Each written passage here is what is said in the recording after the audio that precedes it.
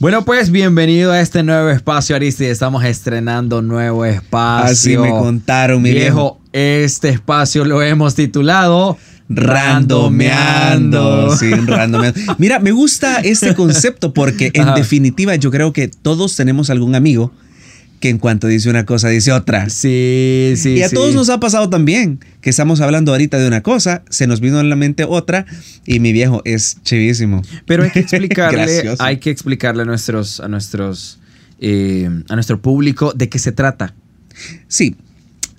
Explícaselo vos. Bueno, se lo voy a explicar. Miren, se trata de lo siguiente. Ahorita nosotros tenemos unas preguntas que unas personas nos hicieron, personas allegadas a nosotros, que son parte del grupo de trabajo, y nos hicieron unas preguntas. La finalidad es que nos van a estar leyendo estas preguntas y nosotros vamos a responder de manera random. Es decir, no sabemos qué preguntas son.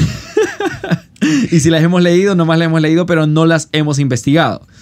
Entonces, usted que está conectado a esta transmisión en este momento, o más bien que está escuchando este podcast, y si tiene alguna pregunta, nos la puede dejar en los comentarios y nosotros con mucho gusto la vamos a responder de manera random, ¿verdad?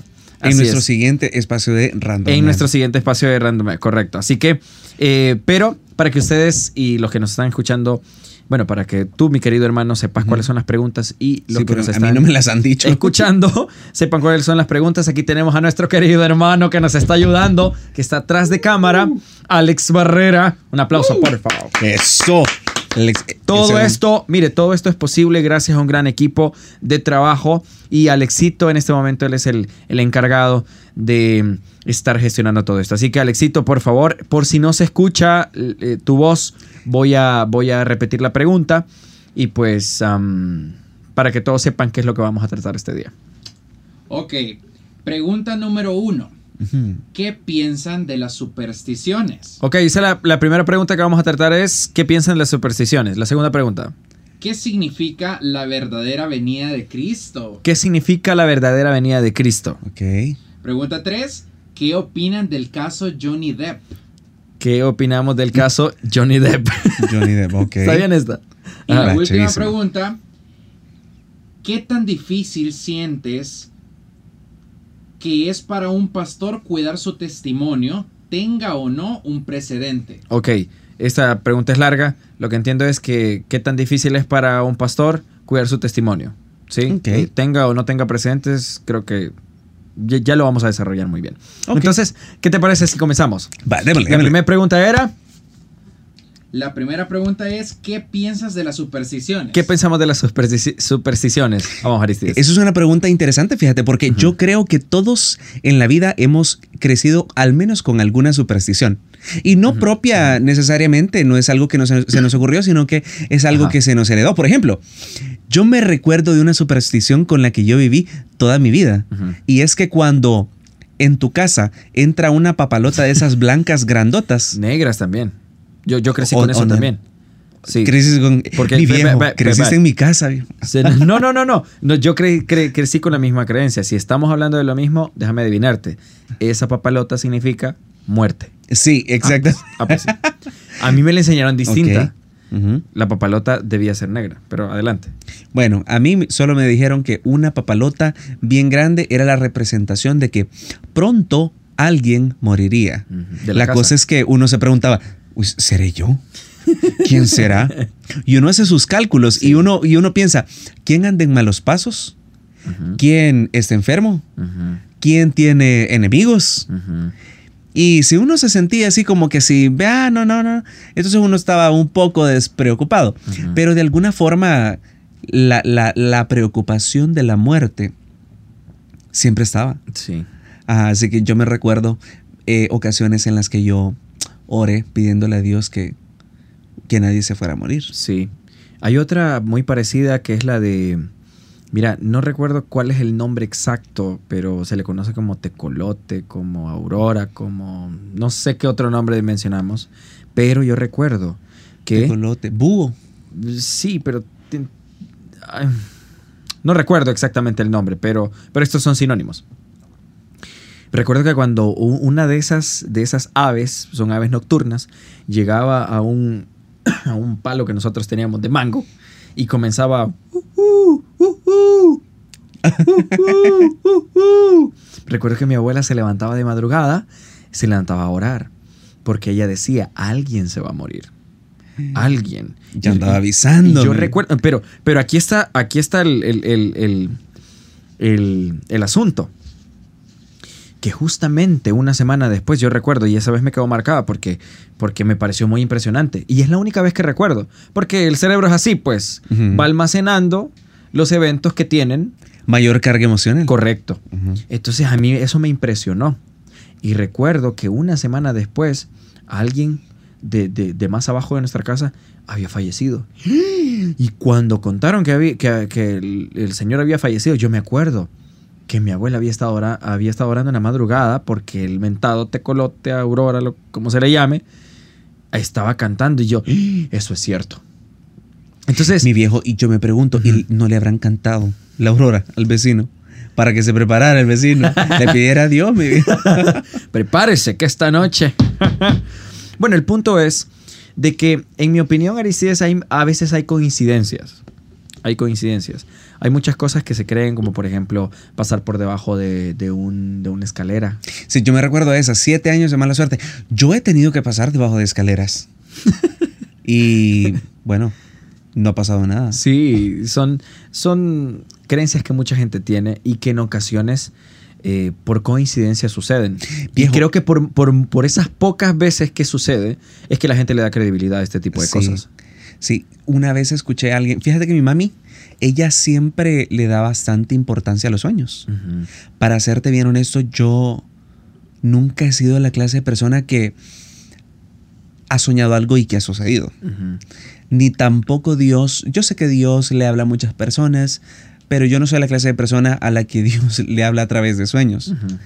Pero una vez escuché, yo creo que vi en Facebook, una cosa así, una frase que decía, si lo sueñas una vez, fue solo un sueño, pero si lo vuelves a soñar, fue un mensaje.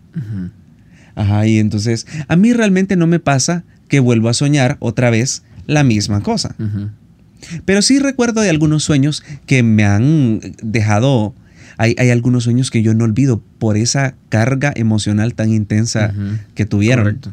Sin embargo, yo siempre he pensado, los sueños son. Y nada más. Pero muy interesante esto, de verdad que sí. Y gracias. ¿Quién preguntó? ¿Quién hizo esta pregunta? Karen Campos. Karen Campos. Gracias, Karen, por participar. Ya le vamos a preguntar qué supersticiones ha tenido. Sí, tenemos que preguntarle. Pero bueno, vamos a avanzar con la siguiente pregunta. ¿Cómo era la segunda pregunta? A ver. ¿Qué significa la verdadera venida de Cristo? Muy bien. ¿Quién nos hace esta pregunta? Brian Morataya. Ok, Brian Morataya pregunta, ¿qué significa? ¿Qué significa? ¿Cuál es la verdadera venida de Cristo? ¿Qué significa la verdadera venida? ¿Cuál es la verdadera venida? ¿Decirlo otra vez? La pregunta dice, ¿qué significa la verdadera venida de Cristo? Ok, ¿qué significa la verdadera venida de Cristo? Sabes, esa pregunta lleva implícita la afirmación de que puede haber una falsa. Correcto. Hay un verdadero y falso. Por esa razón pienso que, probablemente eso es lo comúnmente comprendido y esto es lo incomprendido en cuanto a la venida de Cristo. Yo creo que no está poniendo en duda que vendrá. Nosotros creemos que Cristo vendrá. Sin embargo, yo creo que todos por teología, cuando leemos las Escrituras y vemos que Él regresará, vendrá en una nube y en aquel día iniciará algo nuevo, un cielo nuevo, una tierra nueva, que todos los que murieron en Cristo resucitarán y los veremos levantarse en el cielo para irse para estar con Jesús desde las nubes. Y bueno, nosotros, los que estemos vivos, si es que estamos vivos en ese momento, recibiremos nuestro verdadero cuerpo, que ya no será este cuerpo de carne y hueso. Ojalá sea cultural, va. Ojalá que sea bien chivo. Y bueno, pero en realidad, fíjate todito que... Pero déjame que te interrumpa. Quiero volver a la pregunta. ¿Qué significa la verdadera venida de Cristo? Sí, mencionabas anteriormente que implícitamente hace referencia a como si hubiese algo falso. Y más bien creo que es por los eventos que a lo largo de los años han sucedido y que han anunciado la venida de Cristo. Yo soy muy joven, no me acuerdo de muchas cosas, pero sí escuché que muchas personas decían que Cristo iba a venir en el cambio de siglo. Cuando pasáramos de los 1900? De los 1900 a los 2000. Al 2000. Yo tenía, para el 2000 iba a tener 5 años. Entonces, yo no recuerdo, pero sí escuché que algunas personas en ese cambio de tiempo comenzaron se corrió la noticia que Cristo venía y todo, pero no vino. Luego sucedió que comenzaron a surgir teorías como, por ejemplo, no sé si has escuchado esta, te lo voy a compartir. La teoría donde... Porque hay muchas personas que estudian la palabra y les gusta razonarla a profundidad y escuché una que decía, todos conocemos la historia del buen samaritano, que el buen samaritano recogió a alguien medio muerto y lo llevó como un hostal. Y dice la Biblia que el samaritano le pagó al mesonero, le pagó 2 días de estadía y le pagó un poquito más por si el medio muerto todavía necesitaba quedarse un tiempo extra. Y luego de eso habla acerca de la higuera. Cuando ustedes vean florecer la higuera, deben saber que esta generación no va a pasar hasta que Cristo venga. Entonces comenzaron a razonar, bueno, ¿la higuera quién es? La higuera es Israel. ¿Y cuándo floreció? Cuando fue reconocida como nación, en 1947, si no mal recuerdo. Fue reconocida como nación. Hubo una generación que vio y presenció a través de las noticias, qué sé yo, que Israel fue reconocida como una nación. Entonces todos dicen, ok, entonces Jesucristo cuando dijo de la higuera va a florecer esa generación, la generación que nació en 1947. Ok, pero ¿y qué del samaritano? Eso significa que el samaritano como pagó 2 días y para el Señor 2 días son como 1000 años y dice que pagó algo extra por si el medio muerto necesitaba más tiempo y el mesonero es el Espíritu Santo y el Espíritu Santo del Señor lo dejó aquí. Entonces eso quiere decir que ya pasaron 2000 años y que ahorita estamos viviendo el tiempo extra. Y que en cualquier momento el Señor va a venir. Pero interesante, ¿verdad? Está interesante. Y la otra de la higuera es que aquellas personas que nacieron en 1947, esa generación, actualmente tienen como 80 y algo de años. Y la teoría dice, ok, hasta que muere el último de estos, del que nacieron en 1947, entonces el Señor va a venir. Pero según yo escuché no pasará esta generación. O sea, esa generación... lo pueden presenciar, es decir, sí, tienes razón. Algunos de estas generaciones van a ver, en teoría, la venida de Cristo. Igual escuchamos lo del 2012. El 2012 fue una cosa un poco más... Bueno, en el 2000 no sé cómo la gente respondió a esa noticia, pero según escuché, muchas personas vendieron sus propiedades, dejaron muchas cosas porque, bueno, ya el Señor viene, así que, bueno, ¿para qué seguir trabajando? ¿Para qué seguir estudiando? ¿Para qué seguir? Mejor vendamos ya nuestras propiedades y sacamos la ganancia desde ya, antes que Cristo venga. Entonces, creo que más bien a eso se refiere a esta pregunta. ¿Cuál es la verdadera venida cuando han habido muchas cosas y muchos anuncios de personas que se han levantado a decir día, fecha, año? Pero a la luz de la palabra entendemos que solo Dios sabe el día y la hora. De hecho, a Jesucristo le preguntaron y ni Jesucristo sabía. Jesucristo dijo, solo mi Padre sabe el día y la hora. Entonces creo que hay muchas personas que llegan a un punto de razonar tanto la palabra que llegan incluso a hacer aseveraciones que ni el mismo Jesucristo se atrevió a hacer. Y sabes, un día hablando con Pastor Rick acerca de este tema, él me dijo, lo importante para Jesús antes de que él se fuera es que sus discípulos caminaran en la plenitud de su propósito, que recibieran el Espíritu Santo para que pudieran recibir también el Espíritu de Cristo y la mente de Cristo para que fueran plenamente capaces de desarrollar la obra del ministerio. Esto es mucho más importante incluso que su venida. Y hay una parábola que habla acerca de una persona que debía de velar. Y ¿cómo era? Es esa palabra, es esta parábola de un amigo que espera a su otro amigo que anda en las bodas. No, a su señor anda en las bodas. Ay, Dios guarde, imagínate, hasta ahorita no me recuerdo bien de esa parábola, puede estar equivocado. Si usted alguna vez la ha escuchado, por favor búsquela y nos comenta si esto es así. Pero yo recuerdo que está este siervo esperando a su señor, y porque tiene que esperar para abrirle la puerta para cuando llegue, tiene que velar y tiene que permanecer cuidando de sus recursos, sus pertenencias, hasta que él llegue. Y cuando él llegue, entonces se alegrará con él, y el señor que viene, entonces él le servirá. Me encanta esta parábola. Y al final dice: bienaventurado aquel al que el Señor encuentre haciendo así el día de su venida. Y Pastor Rick me decía, me encanta esa escritura porque nos pone a mirar nuestro propósito mientras esperamos que Jesús venga. Así que nuestro propósito es incluso más importante que el cálculo de cuándo vendrá. La otra cosa que una vez me dijo Pastor Rick fue en cuanto a la higuera. Los teólogos casi siempre han pensado que la higuera trata de el país de Israel, el pueblo de Israel, los israelitas, los judíos. Pero Pablo tenía una perspectiva diferente, porque decía, en Cristo ya no hay ni griego, ni judío, ni samaritano, ni, ¿me entiendes? Tu origen biológico en Cristo ya no tiene importancia.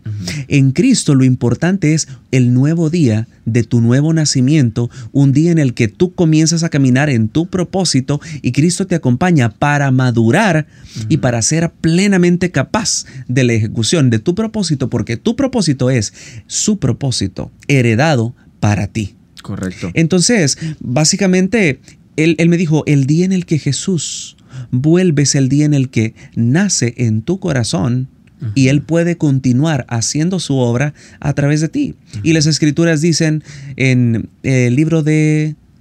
Bueno, no recuerdo la cita exacta, pero dice, y en aquel día descenderán salvadores del monte de Sión, el monte de Jehová, de la casa del Dios vivo, el Dios de Israel, y descenderán salvadores. Y nosotros conocemos a un Salvador, que es Jesucristo, y no hay otro. Y cuando Jesucristo nace en tu corazón, tú te conviertes automáticamente en la salvación de Cristo. Ok, tenemos que pasar a la siguiente pregunta, Aris. Dale. Pero antes quiero mencionar que con esto queda automáticamente como sin ningún valor el sentirnos hebreos y judíos, hacer danzas judías, sentirse que como yo, si yo actúo o canto en hebreo, entonces estoy más cerca del Señor. Sí, y no hay que, o sea, nuestro propósito no es ver de menos o desvalorizar. Sí, pero bíblicamente hablando, lo que acabas de decir, Pablo decía, ya no existe ni judío ni griego. O sea, importa más el propósito de Dios y quiénes somos ahora en Él. Bien, debemos pasar con la siguiente pregunta. A ver, ¿cuál es la siguiente pregunta, Alexito? ¿Qué opinan del caso Johnny Depp? El caso Johnny Depp. ¿Qué opinas del caso Johnny Depp? ¿Qué preguntas, Dios mío? Bueno, contame un poquito porque yo no sé. Bueno, va ser un caso interesante. Bueno, voy a tratar de resumírtelo porque son muchos datos, es mucha información. Ahorita hay un caso entre Johnny Depp. Johnny Depp, para aquellos que no conocen, no lo conocen por este nombre, que es su verdadero nombre, a lo mejor lo identifiquen con el capitán Jack Sparrow de los Piratas del Caribe. Piratas del Caribe. Ahí ya te ubicaste. Sí. ¿Quién es? Vale. Él es Johnny Depp. La cosa está que su esposa, bueno, se divorciaron creo que en el 2018. Se casaron en el 2015, se divorciaron en el 2018. Luego que se separaron, la ex esposa de él subió un artículo hablando acerca de violencia doméstica. Ella en ningún momento mencionó el nombre de su ex esposo, en este caso Johnny Depp, pero las marcas, incluso Disney, que apoyaba y que trabajaba con Johnny Depp, decidieron despedirle, le dieron la espalda sin haber sido vencido en juicio, sin haber presentado pruebas. Entonces, básicamente fue el fin de su carrera. Él, al verse en esta situación, le hizo una demanda a su ex esposa por $50 millones. Y Amber Heard, que es su esposa, le hizo una contrademanda por $100 millones. Pues resulta que ahora ellos están presentando sus pruebas. Johnny Depp ha presentado audios, ha presentado videos donde se escucha que Amber Heard sí tenía ciertas palabras de violencia en contra de él. Incluso él comenta que en algún momento Amber Heard también le lanzaba botellas. En una de esas le lanzó una que la estrelló básicamente su mano contra la pared y la botella, y eso le hizo que perdiera parte de su dedo. Así que Johnny Depp ha dicho que él nunca ha lastimado a una mujer, nunca ha levantado la mano en contra de una mujer. Y me parece interesante, no sé si esto sucedió, pero escuché que las ex esposas de Johnny Depp, no sé si, Alexito, no sé si fue cierto, que iban a declarar a favor de él, y que ellas, no declararon, pero sí pusieron en las redes sociales que Johnny Depp nunca las maltrató. Entonces, está muy interesante el asunto. Ahora, yo llego a la conclusión, mi conclusión es de que si Johnny Depp está diciendo la verdad siempre te va a respaldar. Y eso es algo que yo aprendí aquí, a decir la verdad. Donde sea que vaya, si yo siempre digo la verdad me va a respaldar. Uh-huh. Y si yo no digo la verdad, la misma verdad también me va a dar mi merecido.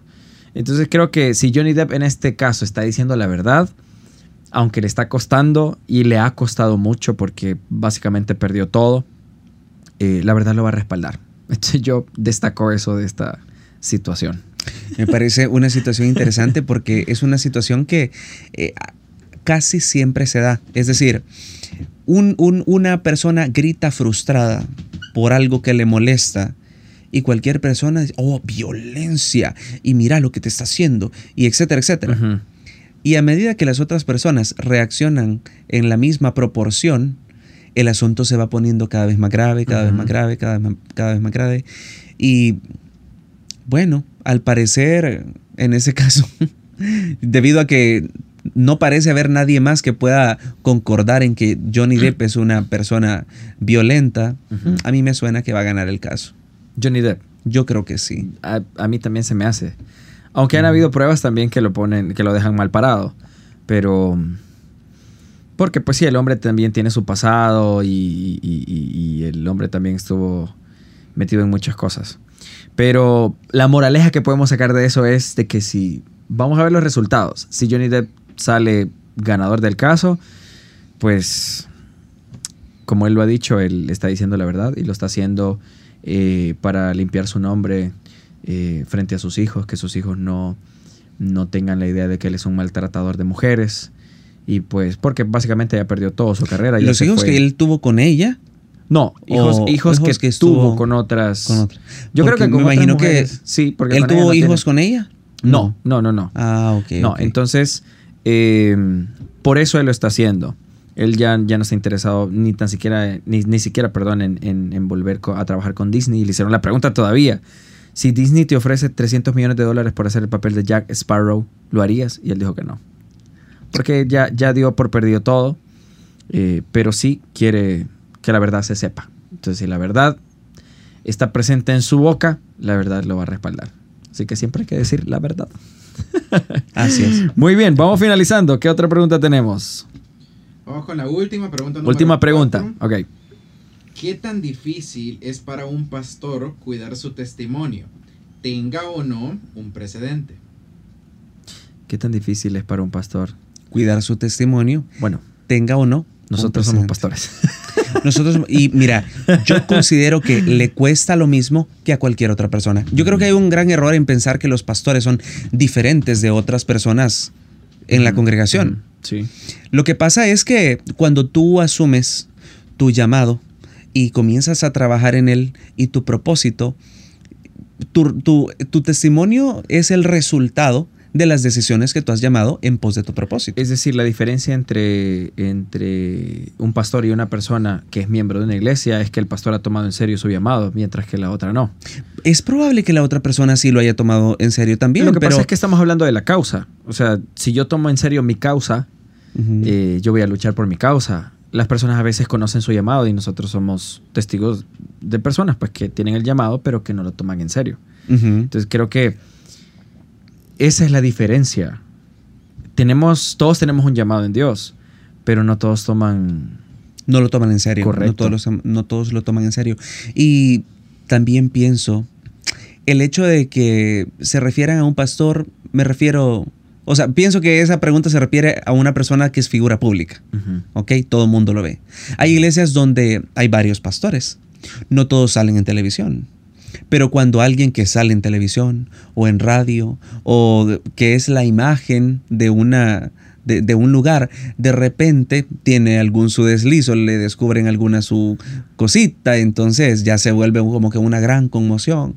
Uy, cuánto daño le están haciendo a la congregación, a las personas, y etcétera, etcétera. Definitivamente uno tiene que guardar su testimonio, pero es que yo siento que cuando Jesús dijo, mi yugo es fácil, mi carga es ligera, si tú te la tomas en serio. Busca primeramente el reino de Dios y su justicia, Él hará que todas las cosas necesarias para tu vida lleguen. Y también eso incluye tu testimonio. Todas las cosas. Incluso Dios te cuida, te guarda. A mí me ha pasado de que Dios me ha guardado de situaciones en las que yo me pude haber encontrado y, gloria a Dios, no hubo salidas a las que me habían invitado, que de repente me di cuenta que sucedieron ciertas cosas, que otra persona se dio cuenta, y yo pienso, y si yo hubiera andado ahí, lo más probable es que me hubiera embarrado del asunto, y gracias a Dios tenía cosas que hacer y no pude ir, porque Dios también se involucra contigo. Entonces yo pienso que no es que a un pastor le cueste más que a otra persona, a todos nos cuesta igual. El precio que hay que pagar es el mismo en todos los casos y en todos los niveles. La única diferencia es que una persona es figura pública y la otra no. Y también tiene que ver mucho las convicciones. Creo que cuando uno camina convencido de lo que es, uno camina y se comporta como lo que es. Exactamente. Me gusta que hayas mencionado lo que soy, porque nuestro más grande llamado y privilegio es a ser hijos de Dios. No a ser pastor, no a ser evangelista, no a ser apóstol, no quiero desacreditar los 5 ministerios o el ministerio que sea en el que usted alguna vez haya trabajado, sino la razón de nuestra causa es convertirnos en un reflejo de quién es Jesucristo.